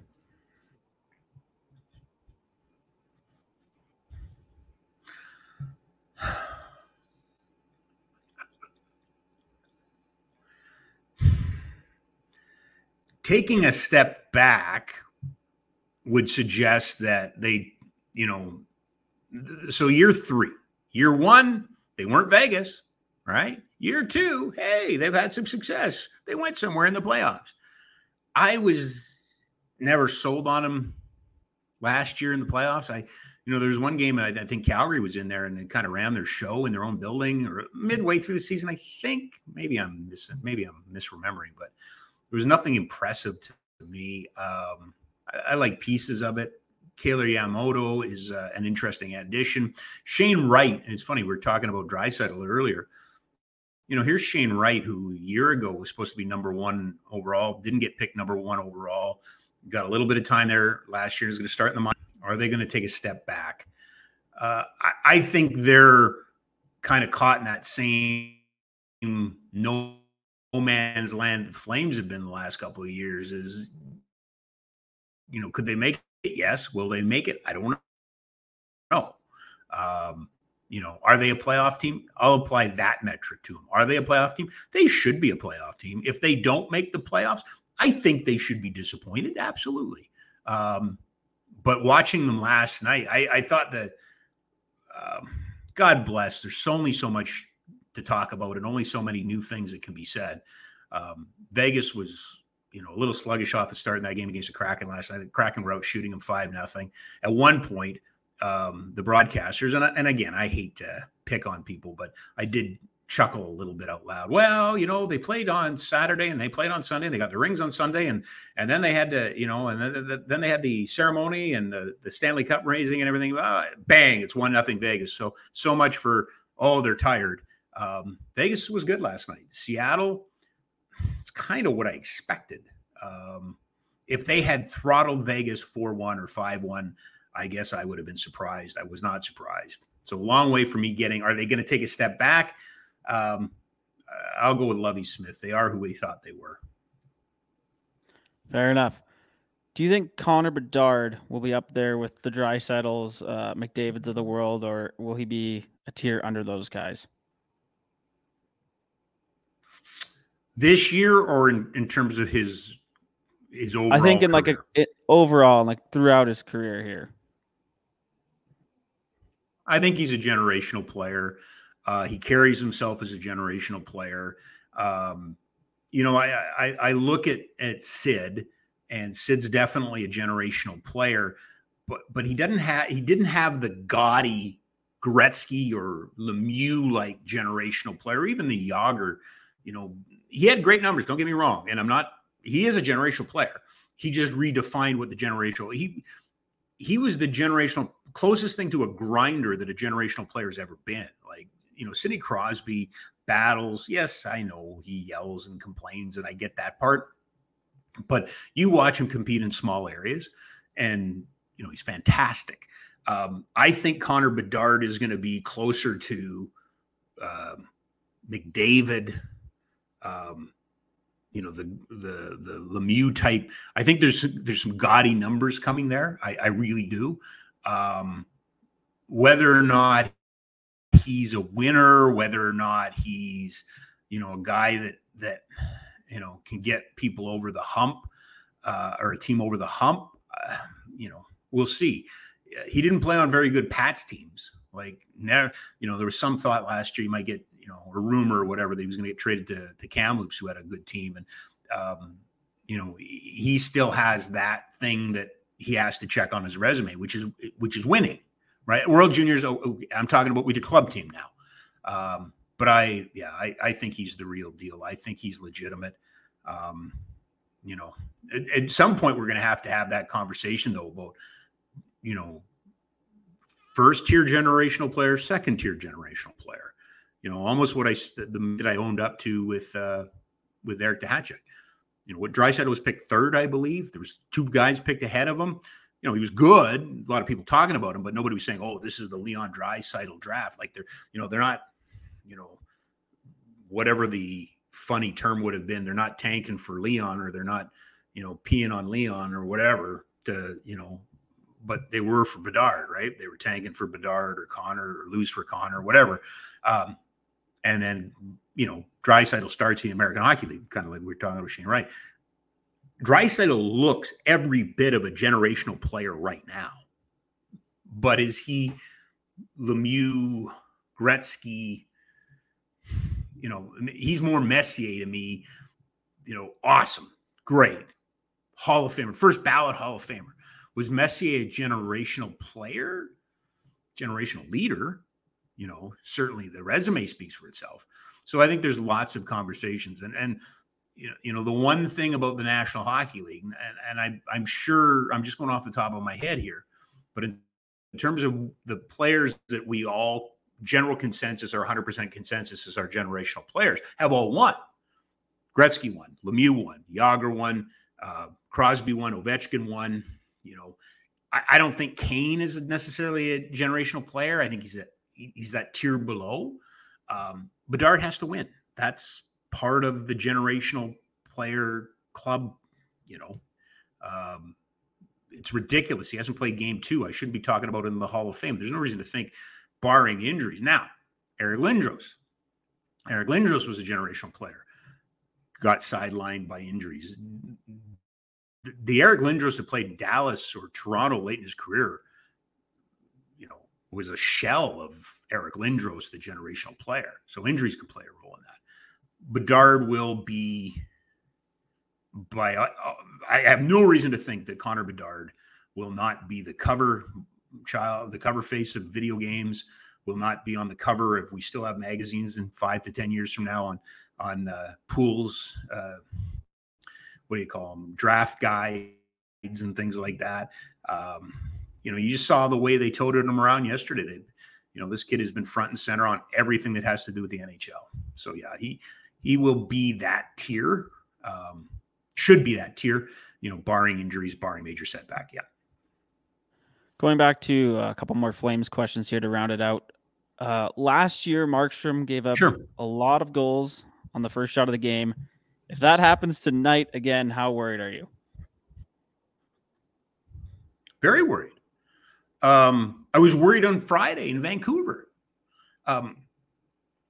Think of it like the yips. Think of it, if you're like, I'm a really bad golfer, right? Like golf and I decided many, many years ago that we would see other sports and, we're friendly, but we don't talk. But I can tell you that I had whatever the thing is that goes to the left, if it's a slice of the hook or whatever, always had that, always will have that. Went and saw, took lessons, had a great golf coach out at Jamie out at Speargrass, worked his ass off. But I could not help but picking up a driver and hitting, to the left or whatever it is, the slice. And it was because I knew it. I could think about it. That's all I thought about, I should say. I worry post,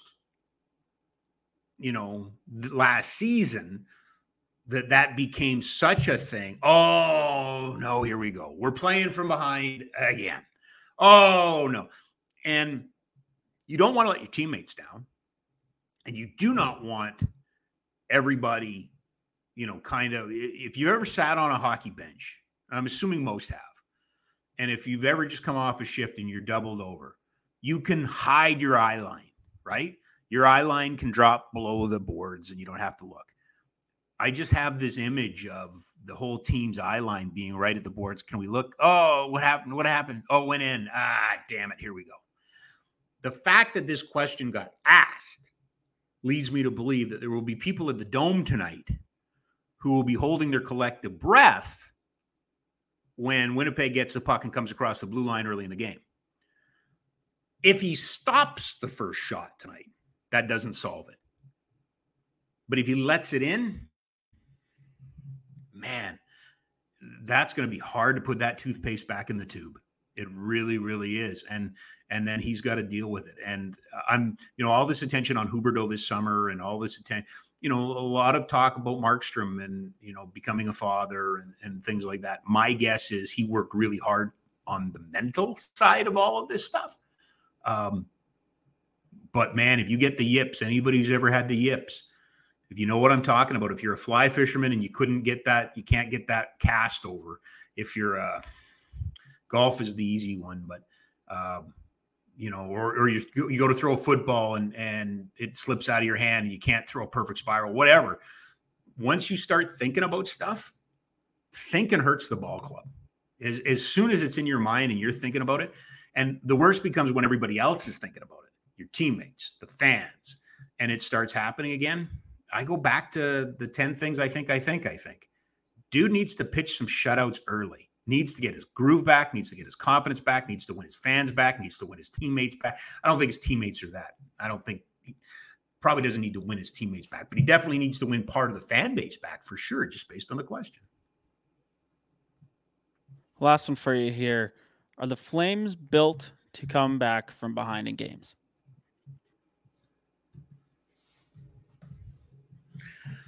Wow. Are they built? That leads me to believe this is a question about mental toughness.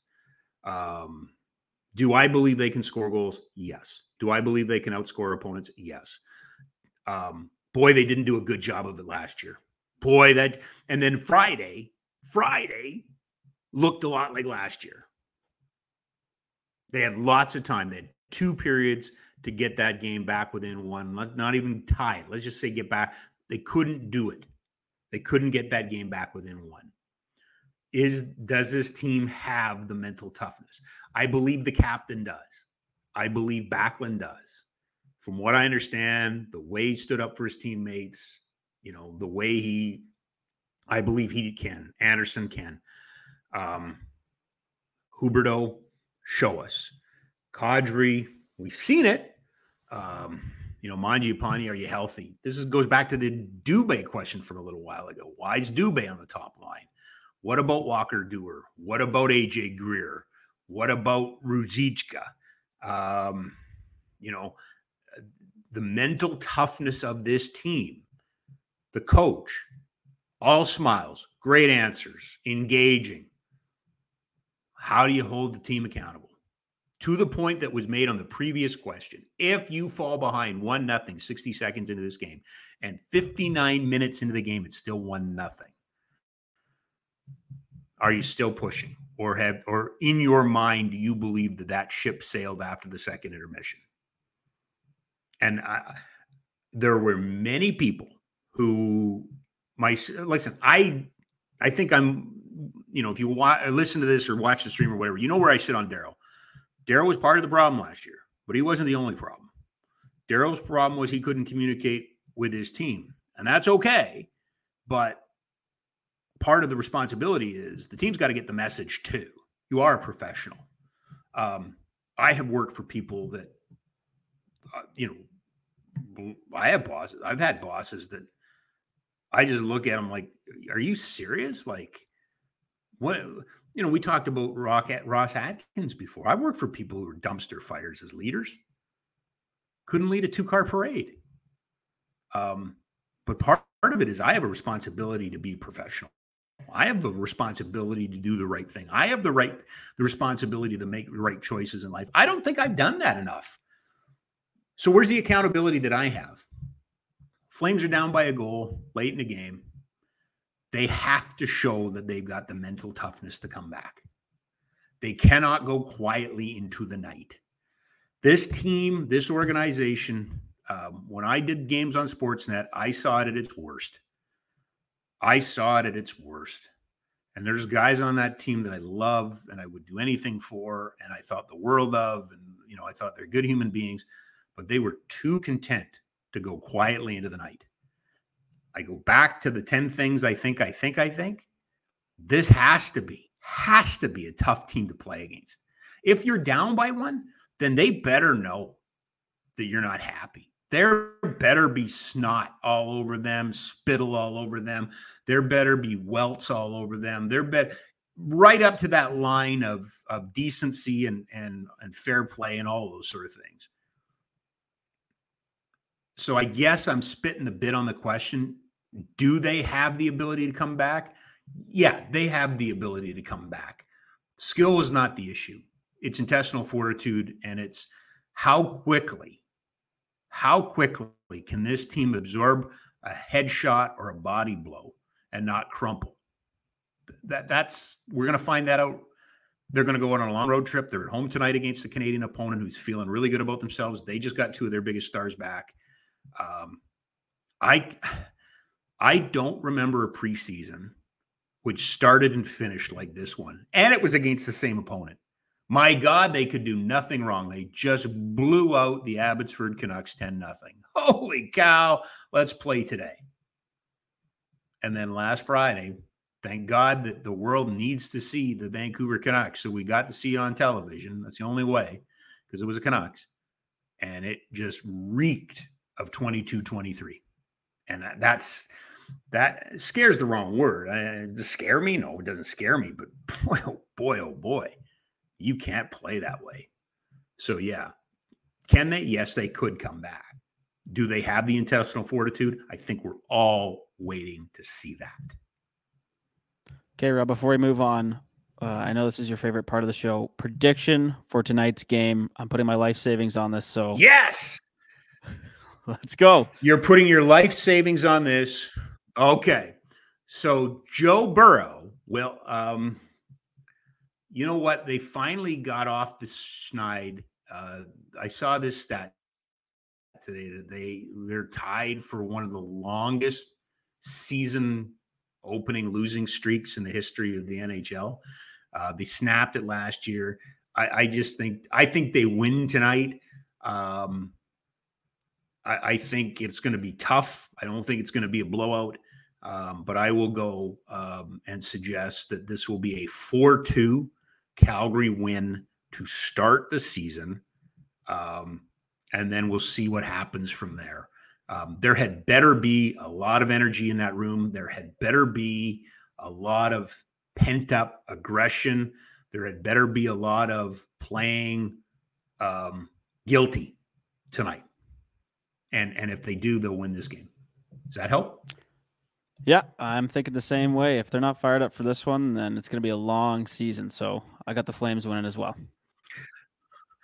You know, to that end, Jack, it's I know everybody's attention was on Bedard, but it was hard not to look at Pittsburgh last night and go, uh-oh. Like, yeah. I know it's one game. Don't get me wrong. And I've seen that movie before. I have. But holy crap. Like, you know, you just gunned the general manager and Brian Burke. Hextall and Burke got run out of there because they committed to keeping the band back together. And then you brought in the Wonder Kid, who was never going to go any other organization until 10 days later he left Toronto, went to Pittsburgh. And that's okay. I get that. That's fine. I'm just having a little fun at Dubas's expense. But they bring in Erik Karlsson. What did he do last night? Jack squat. It's one game. But holy cow, if that's what we see at the Dome tonight, Friday is going to be an interesting show, dude. Friday will be an interesting show. Yeah. Speaking of which, we should give a little love to Afterburner tonight, right? Yeah, Afterburner tonight. I believe we'll be live from the Greta Bar right after the game, if everything goes well. So, yeah, look forward to that. And if it doesn't, it'll still go from there. We should mention that I believe there's still tickets available and still space available at the Greta Bar tonight for the home opener, right? Yeah, I believe there's still about 50 open spots. Go to nationgear.ca/events, $20. Lots of great prizes, and it's gonna be lots of fun.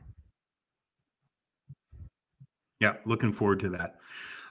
Let's get into the final mile. Geez, Rob, you've lost your edge. We've gone damn near an hour and 40 minutes, and you haven't brought up Pride Tape yet. But now I'm going to. This story is again, this isn't ranting anymore. Like, I ranted when they took the jerseys away. I lost my shit for, pardon me, tie out a quarter. I lost my crap. I did. So instead of hockey's for everyone, yeah, we'll just take a pass on the Pride stuff and the other stuff. Hey, we can't do Pride. We can't do the other stuff. So we just won't do it. Why? Why would you do that? Well, we know why they didn't do it. We'll get to that in a second. Let's start with Pride Tape. Pride Tape, by the way. I met Jeff, who's one of the guys behind Pride Tape. He's up in Edmonton. Pride Tape put out a statement a couple of days ago. So for those who don't know, the National Hockey League has said, nope, we're not allowing expression of causes, and you can do anything you want off the ice, but on the ice. And part of that is pride tape. Now, in fairness, quality tape, I think it was always used as a warm-up tape and that sort of thing. And Pride Tape put out a statement here a day ago. It's the platform, right? It was always about the platform. Now, since this whole, the NHL can't get out of its own way crap, lots of people have reached out to Pride Tape. I want to be really, really clear on this, and very clear on this. I know people who work at the NHL. I know people who work with the clubs. This is not them. This is not them. It affects them, but this should not reflect upon the staff, the people who work in the departments that are connected to growing and outreach, to Hockey's for Everyone, that put on these programs, that put on the mobile museums and things like that. This is a handful of owners who got really, really nervous. I'm going to screw around on you here, Jack, so get ready. Let's throw Salim's tweet up from TSN yesterday, if you don't mind, because I'll go there next.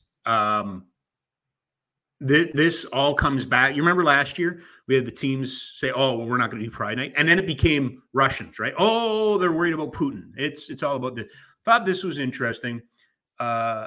Salim put this on his Twitter yesterday. Got this back from Bill Daly. The Players Association was consulted on the specifics of our new policy and indicated its support for the memo that was sent out last week. Surprisingly, I went and looked at the NHLPA. The NHLPA has not commented on this. But I do believe that quietly and tacitly they have attached their permission to this because of certain players and certain agents. Mark Stahl, let's call it for what it was. Mark Stahl, I've never worn this. Oh, but here's this picture, or I've never promoted, I don't want to promote that lifestyle. Yeah, but here's a picture of you doing it in Montreal. You were in, oh no, I've never worn the jersey. Yeah, but you did. You're a liar. That's what you are. You're a liar, Stahl. You're a liar. Okay? This has never, ever been about promoting a lifestyle or a recruitment or anything like this. This has been always about saying you're welcome in hockey. Heroes Hockey, which I have all the time for, put out a great post today. And it's not new. They didn't invent it, but it's a good reminder. Diversity is when you're invited to the team. Inclusion is when you're asked to play. And Hockey's for Everyone is supposed to be an inclusion program. You Can Play is probably one of the biggest voices in this sector. They said it best, well, second best actually until today. You Can Play put out a post yesterday about this and called the NHL out on its hypocrisy, and as they should. It's now clear that the NHL is stepping back from its longstanding commitment to inclusion and continuing to unravel all of its one-time industry-leading work in the LGBT community, which is true.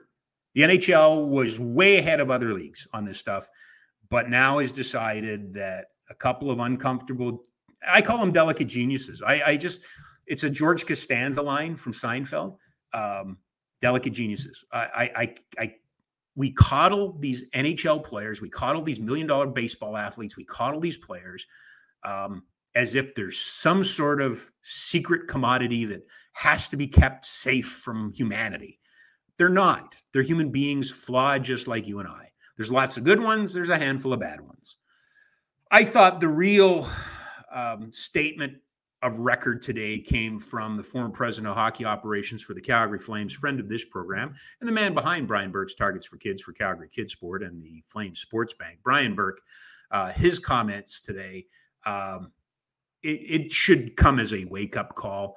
I think a lot of statements like this from You Can Play, but when Brian does it, he's going to get the attention of the league, and he did not mince words. He called it out for what it is. It's a slap in the face. It's ridiculous. So if it feels like, Jack, you just want to put up Berkey for a sec here? Because there is one line in there I kind of want to make mention of. that I thought was important in all of this. And this came out from Brian Burke today. I'll just let it get up there. I should have wrote it down, but and obviously this is very close to the Burke family for reasons we all know. That he lost his son in a car accident. He came out, and Brian has been there. He's marched in pride parades. I am deeply disappointed by the NHL's decision to ban on-ice support for community causes. I worked in a variety of NHL markets over the years, over 35 years, and have always made it a priority for my teams to commit substantial time, energy, and resources to engage with and support local organizations and causes. It has been one of the great joys and responsibilities of my life to see the positive impact hockey can have on the community. That is fact. That is fact. Talk to people here in Calgary about the requirement of working for Brian Burke. Talk to Brad Treliving about the requirements for working with Brian Burke. Talk to Craig Conroy about now, both of those guys already invest in the community. They're fine to do it. But he talks the talk and he walks the walk. Make no mistake, this is a surprising and serious setback. I have spoken to many who are heartbroken, angry, and disappointed by this decision. If you're a member of these communities who has been celebrated in the past hockey with Hockey is for Everyone initiatives, please know that you are still a valued member of our hockey community. The pride tape is here for a reason. And I'm not going to lose my crap this time because players that don't want to get their hands dirty. And I'm not going to sit here and justify it. If I go to a Roman Catholic church and take in a service, I sit in the pews, I read the scriptures, I listen, but I'm not Roman Catholic. But I can be respectful.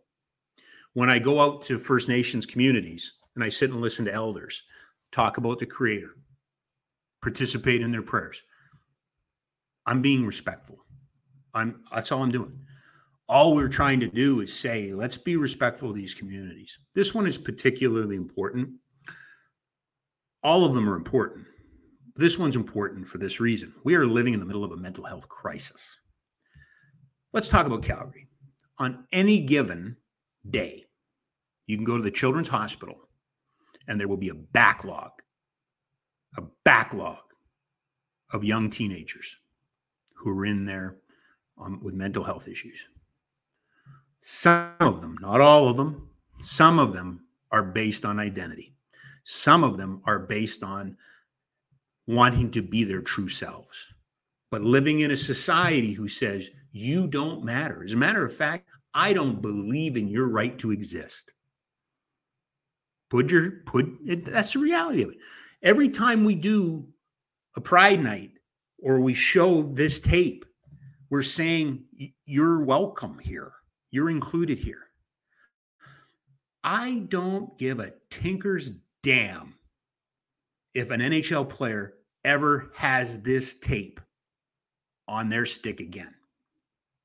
Where I care is Hockey Calgary, Ringette Calgary, girls hockey, Hockey Alberta, Alberta lacrosse, anywhere that we can find a place for this tape to go on the stick, the clipboard, the wrist of a coach on that staff. This needs to be an indicator to a young child who might be struggling with identity that somebody there is an ally, that somebody there is not to crush them. It's not a debate about the lifestyle. It's not a debate about recruiting. It's not a debate about anything. It's about making sure people feel comfortable, feel welcome, feel like they can be part of a team. If you're a coach, buy some, put it on your stick, put it on your clipboard, put it on your hat, but put it somewhere where somebody can see it. And if they're struggling, if they have questions, if they don't know, they see it and they know this person will not judge me. This person will take care of me. This is mental health and safety. The NHL, owners, agents, and a handful of players, Mark Stahl and others, don't want it. Don't want to be associated with it. I don't promote that lifestyle. Cool. That's cool. Sure. But by turning a blind eye to it, or by ignoring it, or by saying, I don't support it, or whatever, somewhere somebody's going to hear that as, I don't count. My life doesn't matter. It's reality. So here we are. I'm excited. I'm excited by the outpouring of support. I'm loving the fact that it's coming from all corners. Is it for everybody? Nope. This I know to be true because I've been in the game long enough. The people that need to hear this won't hear this. The people who are the problem think they're the solution. There has never been an issue that I have seen in hockey that has been raised from the outside that the inside doesn't go, oh, that's true. Maybe we should. Oh. The inside always says, well, they don't know. They're just trying to get, it's the media. The media is trying to get us. The media is making this a big story. Damn rights we're making it a big story. You should be accountable. Is hockey for everyone? Nope. Are there people in the NHL offices who fight every single day to make NHL for everyone? You bet your ass there is. Same thing with the teams. And I know them. I know them by name. Call them on my phone right now. Embarrassed that this has happened. So we got two choices. Roll over and play dead, or we continue to be allies. I choose to be an ally. I choose to continue to go into the community and promote the use of pride tape on coaches' sticks, on coaches' clipboards, on coaches' hats. I continue to go into the community and say hockey needs, it's not a want, it's a need to be inclusive. And inclusive means you're on the team and playing and part of the team. Don't give a tinker's damn about the other stuff. That's twice I've used that. All right. Heavy show. So let's leave it on two good notes. How about this? Our pal, our Bellingham, Matt Phillips in Washington, made the opening day roster. He's going to wear number 45. Looks like he's going to play on the third line. They love him in Washington. It didn't hurt that his coach, Mitch Love, was there. But Matty Phillips, and this, I love this picture. There you go. Pushing the practice pucks. That's how you stay humble. That's how you stay hungry. Pushing the practice. I love this kid. He's like, this has nothing to do with the Flames anymore. Like, I get it. I understand how the world works. Yeah, they missed that. Matty Phillips is made the opening day roster. He has not played enough to get a pension yet. He may not be an NHLer, but he's being given an opportunity because he earned it. And I'm happy for him. He's a nice kid. He's a good kid. He's a hell of a hockey player, but he doesn't fit the norm in some people's eyes. So kudos to the Washington Capitals and kudos to Matty Phillips for getting this done. Last, certainly not least, Curtis McElhinney. This one might have slipped through this one might have just slipped through the cracks on people. Toronto Maple Leafs, Brad Treliving announcing some hirings this week, and Curtis McElhinney is their new goaltending guru. And I'm really happy for Curtis. There was director of goaltending development and scouting. So Trees had quite an impact on the goaltending coaching fraternity and how it's viewed in organizations. So Curtis McElhinney gets it. Drafted by the Flames, played with Brent Cron down in Omaha, I believe, was an American Hockey League All-Star, backed up Mika Kiprusoff, maybe the most impossible job in the whole world. To this day, none of this is supposed to be personal. And you're not supposed to like guys more than other guys. But I'll say this. To this day, I have never forgiven Mike Keenan. Never forgiven Mike Keenan. Calgary played in Montreal. Tough game against the Canadiens. got in the plane, snow came, didn't get off the ground until 5 a.m, flew into Detroit, got in there 7 or whatever it was in the morning, played that night. Kipper played in Montreal. McElhaney got the night off. This is against the good, Datsuk, Zetterberg, Samuelson, the really good, might even have been Hasek Red Wings. I can't remember, but the good Red Wings. And every time you went into Detroit, the Red Wings always got 5-on-3s. They just did. Calgary kept it tied in overtime, 4-on-4 overtime. Todd Bertuzzi goes for a big skate, coughs up the puck at the blue line, and Detroit scores, wins the game 4-3.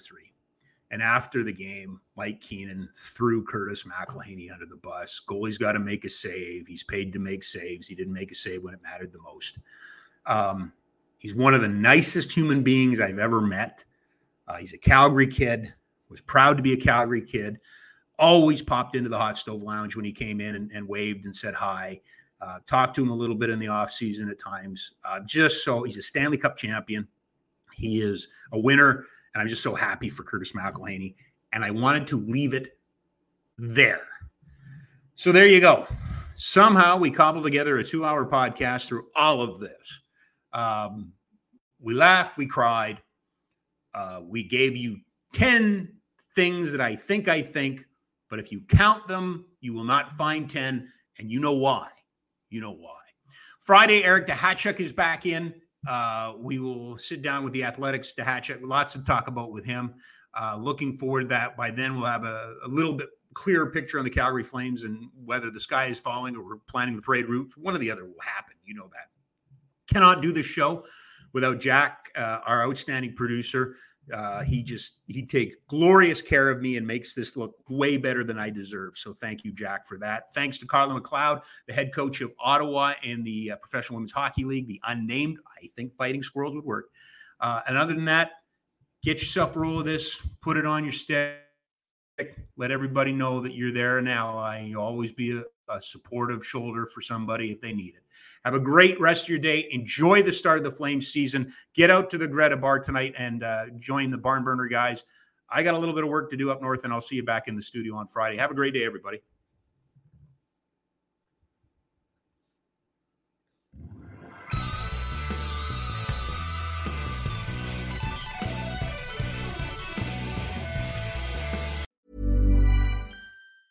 Hey, it's Danny Pellegrino from Everything Iconic. Ready to upgrade your style game without blowing your budget? Check out Quince. They've got all the good stuff, shirts and polos, activewear, and fine leather goods, all at 50 to 80% less than other high-end brands. And the best part? They're all about safe, ethical, and responsible manufacturing. Get that luxury vibe without the luxury price tag. Hit up quince.com/upgrade for free shipping and 365-day returns on your next order. That's quince.com/upgrade.